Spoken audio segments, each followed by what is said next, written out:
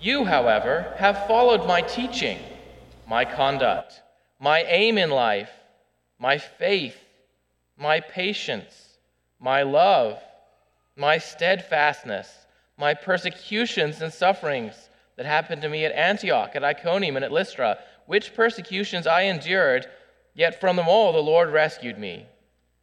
Indeed, all who desire to live a godly life in Christ Jesus will be persecuted, while evil people and impostors will go on from bad to worse, deceiving and being deceived.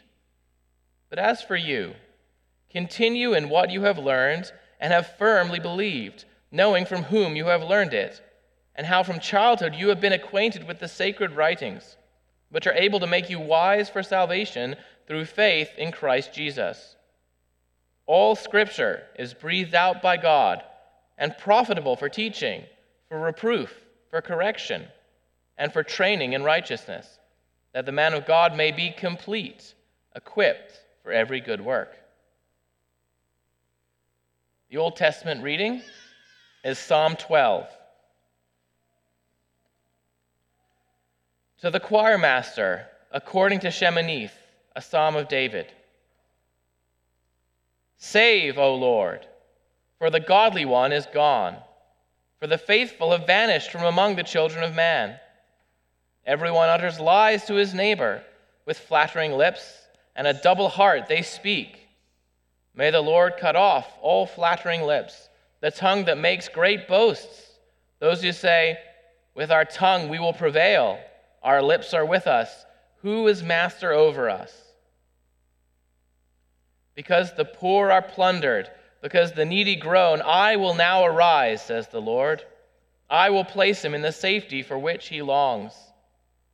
The words of the Lord are pure words, like silver refined in a furnace on the ground, purified 7 times. You, O Lord, will keep them. You will guard us from this generation forever. On every side the wicked prowl, as vileness is exalted among the children of man.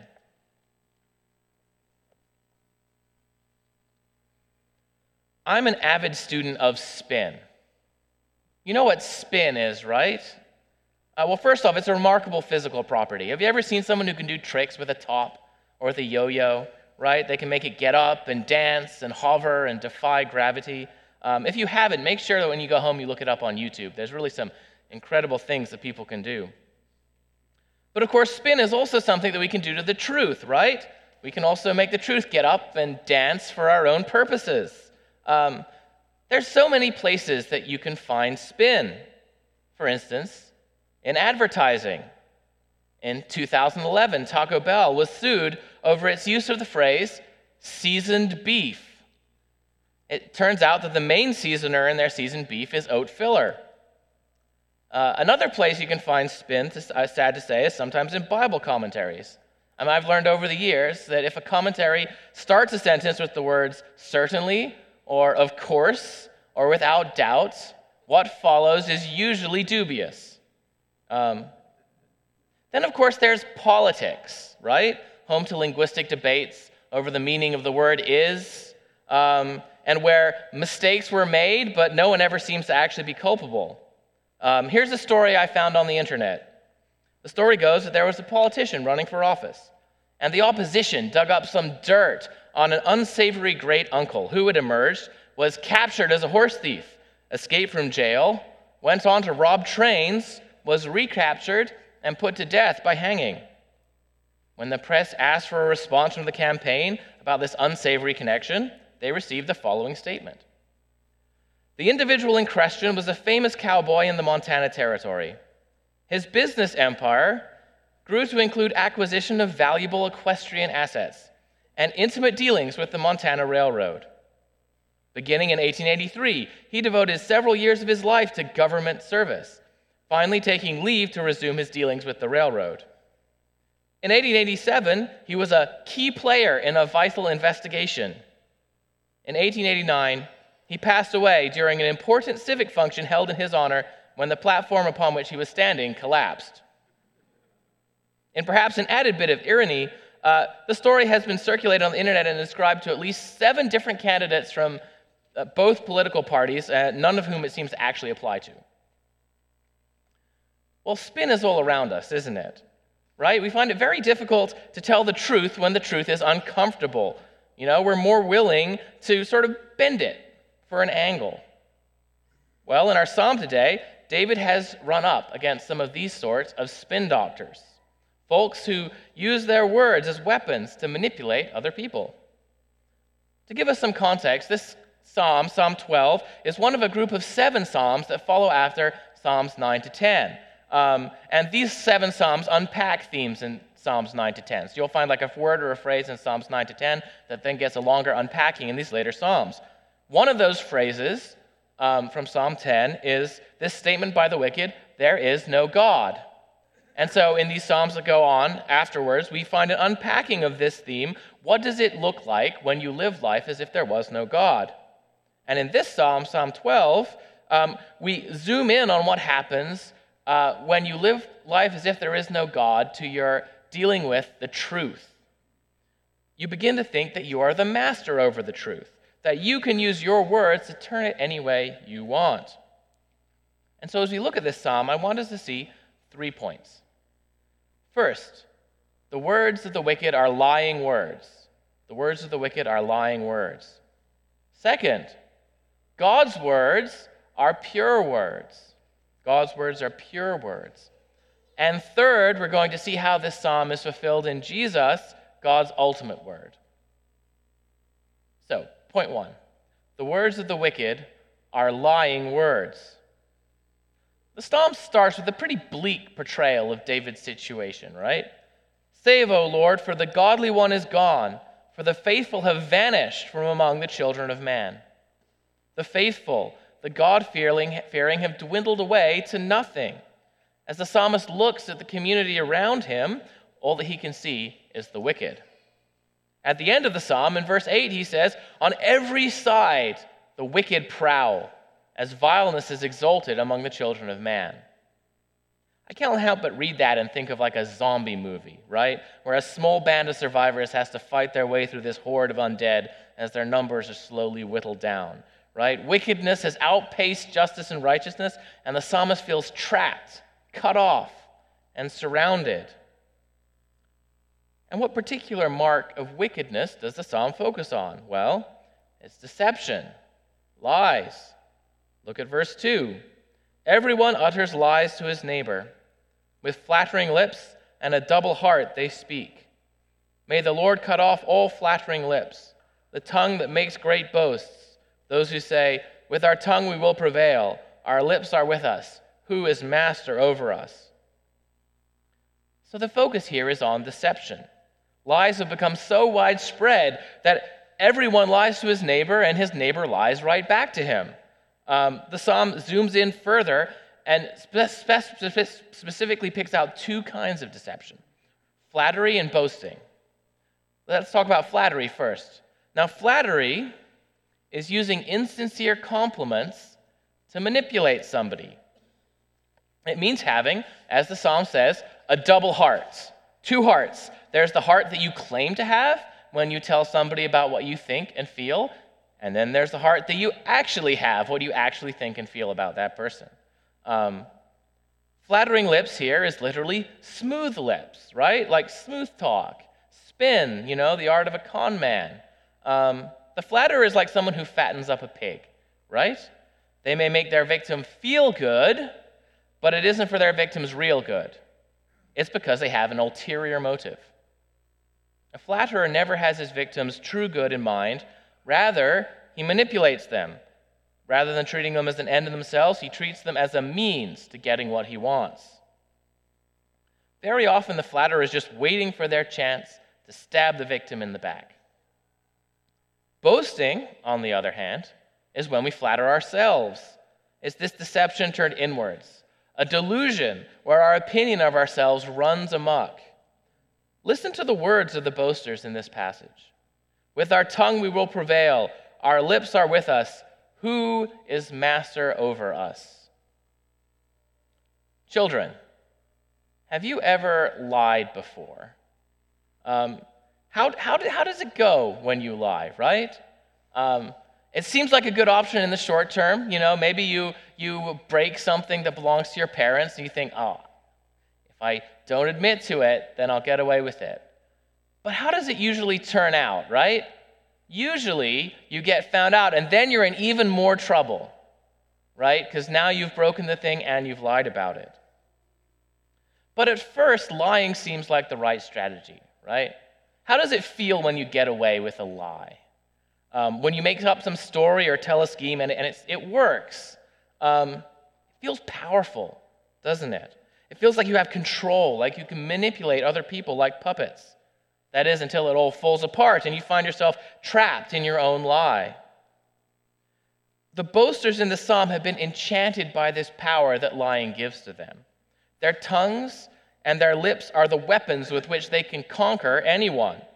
And this prideful boasting leads to a rejection of all authority. Who is master over us, they say. Listen to those words. Who is master over us? It's quite the power trip, isn't it, right? Of course, they've forgotten about the master of the universe. In their boasting, they've put themselves in the place of God, whom no one can tell what to do. They've made themselves the autonomous masters of their own universe. I think this is one of those Bible passages that really speaks to our present historical context really well. We live in a cynical age, don't we? Where we don't really trust words, right? You see, from the 17th century onward, the Enlightenment tended to exalt the human individual as the source of meaning. After the Reformation and the wars of religion, people didn't trust the church anymore, and so they said, maybe human reason can be the measure of all truth. But then, in the last century or so, we lost our faith in human reason. And so now we've become very skeptical of this human power to shape the meaning of words. We've learned from philosophers like Jacques Derrida and Michel Foucault that words are slippery, that they don't always mean what they seem to mean, and that claims to knowledge and truth are very often masks for power grabs. Words and ideals are just so much fake news, something the powerful use to manipulate for their own secret aims. And let's hear the truth in that before we critique it, right? If sinful humanity really is, as the psalmist claims, that will be an accurate description most of the time. Meaning really is fluid, and words really are deceptive to the extent that the person speaking is deceptive and double-hearted. The problem, though, comes to be when we buy into this philosophy, that this is the only way it can be. Perhaps it's even good if we are the ones who have the power to make our own truth, if we are the final arbiters for what words mean. And we do hear that voice in our culture, right? That we are the ones who get to choose what our religion is going to be, what our morals are, what our sexuality is, what our gender is. There are a lot of voices telling us that you are the one who decides what is true for you and what works for you. And fewer voices telling us that we need to submit to God's design and what God has to say about what our lives ought to be like. So this passage is a challenge for our culture. But what about you tonight? How are you tempted to bend truth to suit your own purposes? How are you tempted to flatter others and yourself? Maybe your workplace is a place where you're tempted to use dishonest means to get ahead, to tell your boss just what they want to hear, even if it's not quite true, or to put others down who might get in your way. Or maybe you're looking for the approval of a teacher, whether you're at school or headed to seminary. Maybe it's professor worship that you're tempted towards. Or perhaps it's your friendships, which are like that. Friendships that are all about saying nice things to each other and being nice, giving even insincere compliments just to keep the peace.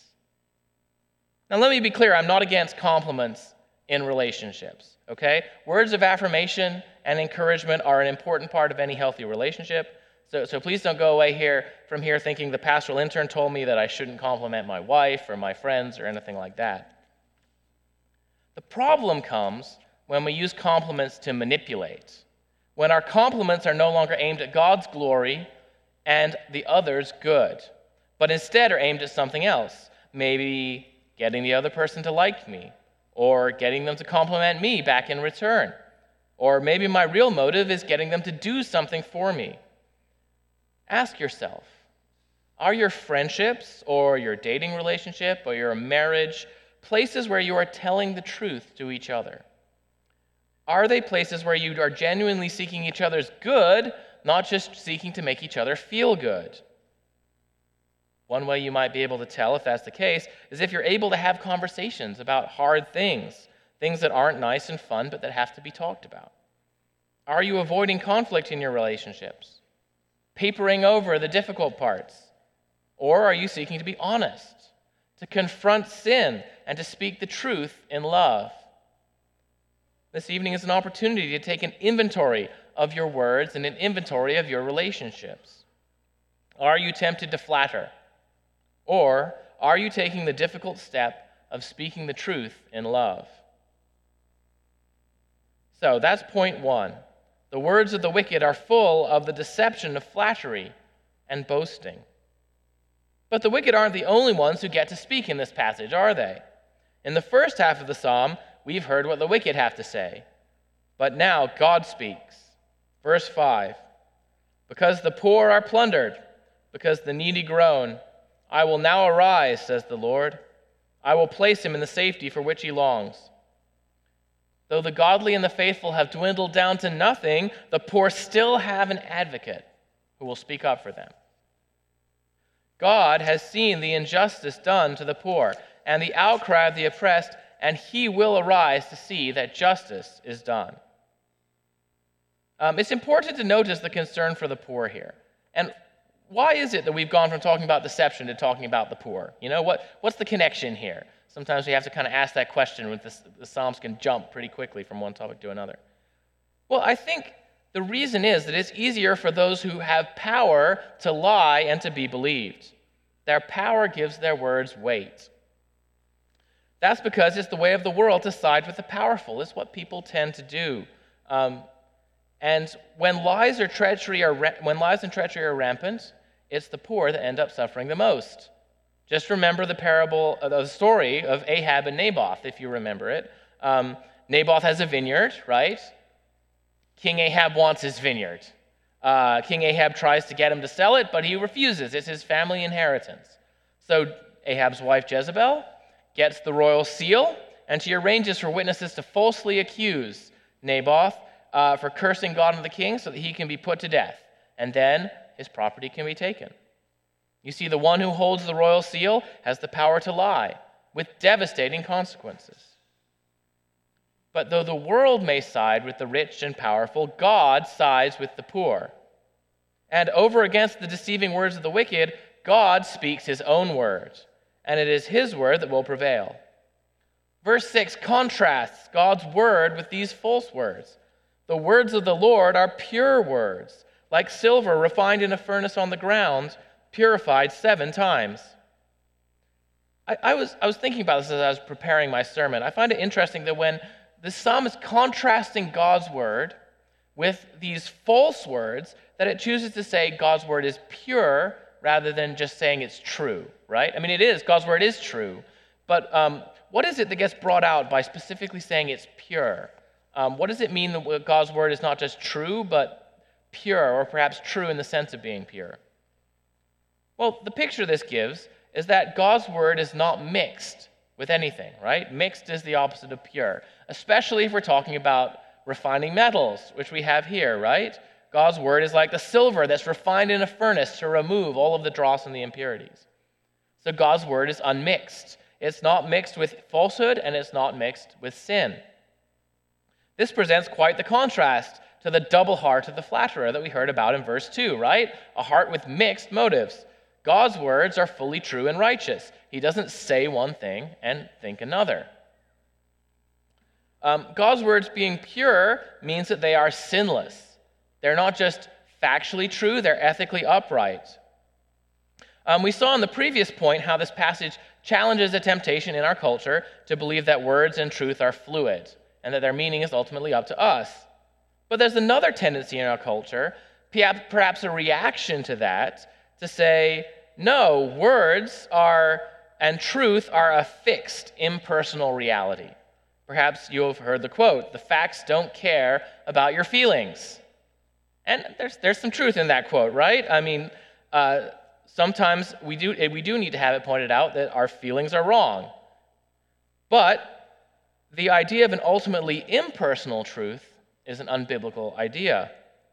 You see, if God is ultimate truth, then truth is ultimately personal because God is personal. And God does care about human feelings, right? He cares about the suffering of the poor, for instance. So when we say that God's words are pure, we're pointing out that they are true in the deepest sense. They're not just factually correct, but they are right and good. God is not just the great Snopes.com in the sky, a fact checker sifting truth from error without any concerns for how it affects human beings. God's words aren't just true, they're also loving. What's more, God's words side with the poor. God speaks a word that defends the poor against the lies and falsehood of those bent on destroying them. Okay, so how do we apply this second point to our lives this evening? Well, ask yourself, where do you need to trust the purity of God's word? Are there situations in your life where you are the victim of deception? Has someone lied about you, whether a coworker or someone you thought was a friend? Does it seem like they've just gotten away with it? Or perhaps you are hurting for somebody else this evening, a friend who's been lied to and exploited. Maybe your heart is just broken over the injustice in the world, over the plight of the poor and the marginalized and all of the lies that oppress them. The truth this psalm has to reveal to you tonight is that there is a God who speaks, a God who speaks pure words, words that are beyond the manipulative and deceitful words of humans. And this God is one who has entered into the fray against the lies and deception in this world. He is a God who will not allow the poor to cry out forever without an answer. There is a God who will bring every hidden thing to light, who will turn over every rock and undo every deception, who will bring all of us into the honest light of his truth. We have a God who is true, though every man be a liar. And he's spoken to us in his word, the Bible, so that we won't be trapped by these lies, but instead can be remade according to the perfect standard of his truth. He's given us this book that I hold in my hands. He's given us sermons and preachings so that we're not left to ourselves for what to think about poverty and oppression, but that his truth would be proclaimed. You can open it up and read about his concern for the truth and his defense of the poor. God's word gives you an infallible assurance of his determination to defeat evil and redeem the world. So if you're in a situation this evening where you're tempted to despair that justice will be done, where you're tempted to think that the truth will never come out, I want you to hear God speaking to you in this psalm, telling you in his own pure words, "Because the poor are plundered, because the needy groan, I will now arise. I will place him in the safety for which he longs." So that's point 2. Though human words are empty and deceiving, God's words are pure. But we shouldn't just stop there, for God's words in this passage are not yet his ultimate word to humanity. For that, we need to look onward, to Jesus, the Word of God, made flesh. And so in our third point, I want us to consider what it means for Jesus to be God's ultimate true word. John tells us in his gospel that Jesus is the Word of God, the Word who was with God in the beginning. Jesus is God's Word, plain and simple, a perfect image of the Father, even before he ever becomes God's Word to us. And yet he is also the Word who became flesh, full of grace and truth. And later on in John's gospel, we hear Jesus say, "I am the way and the truth and the life." So Jesus doesn't just reveal the truth of who God is, he himself is that truth. When we see the truth of God, not just in what we see the truth of God not just in what Jesus says, but also in who Jesus is, in his life, death, and resurrection. So what do we learn about God by looking at this ultimate word? Well, in the Jesus who comes near us in flesh and blood, we see the God determined to reveal himself in his true word. In the Jesus who patiently teaches his disciples, we see the God who speaks pure words of truth. In the Jesus who is a poor wanderer and has nowhere to lay his head, we see a God who sides with the poor by becoming one of them. In the Jesus who drives the money changers out of the temple for exploiting the poor, we see the God who opposes the oppression of the poor. In the Jesus who won't let the rich young ruler compliment him without challenging his idolatry of riches, we see a God who won't be flattered. And in the Jesus who gives up his life on the cross for his people, we see a God who doesn't use people but loves them instead. In the Jesus who rises from the dead, we see the God who will not let a false, unjust verdict stand. And in the Jesus who promises to return again, we see the God who will, in the fullness of time, destroy all oppression and remove all falsehood. So what does it mean for you tonight that Jesus is God's true word? Well, first, if you are in Jesus, if you believe in him, it means that God has spoken a word over your life. He's spoken, "Let there be light," into your darkness. He has spoken, "Sleep or awake," into your spiritual death. And just as his first word at creation brought the whole world into being out of nothing, so his word to you in Christ brings you to life without you doing any work on your part. That means that your salvation does not rest on your works, not on how true and honest you've been, but instead on the true word, Jesus Christ. In your union with him, you have received his perfect, pure record in place of your history of lies, deception, and flattery. Secondly, if you've been united to God's true word, he won't let you live in your lies. He didn't come just to forgive you and leave you, but he came to set you free from the reign of the devil, the father of lies. He came to bring you out of the realm of darkness into the realm of light. There's a challenge here as well as an encouragement. The challenge is that you have a high calling, a calling to honesty, a calling to leave behind your old ways of deception and to walk in the truth. But there's also an encouragement, because as much as you will fail in that calling, as much as the darkness still remains in your heart, God nevertheless has promised to stick with you, to be at work in you by his Holy Spirit, protecting you and purifying you through his word, so that you might be presented spotless on the day that Christ returns. And so I want to leave us tonight with this promise from our psalm, the promise that God will keep and guard us, that nothing can take us out of his hand, even our own disobedience and failure. So in closing, hear verse 7 of our psalm as God's own promise to you that he will never leave you or forsake you. You, O Lord, will keep them. You will guard us from this generation forever. Let's pray. Heavenly Father, we thank you that you have sent your Son, your true word. We thank you for his life on our behalf of perfect honesty, purely and perfectly revealing who you are in his life and works and death and resurrection. We thank you for the gift of your Spirit opening our hearts, showing us our errors and falseness, and pointing us instead to your grace, your mercy, your truth. I ask that you be with us this coming week, that you would help us to see the beauty of your truth, that you would help us to trust in your words, that you would help us to seek you as our master instead of seeking to be our own master and the master of our words. And I thank you for your promise to stay with us, watch over us, and guard us until you come again. In Jesus' name, amen.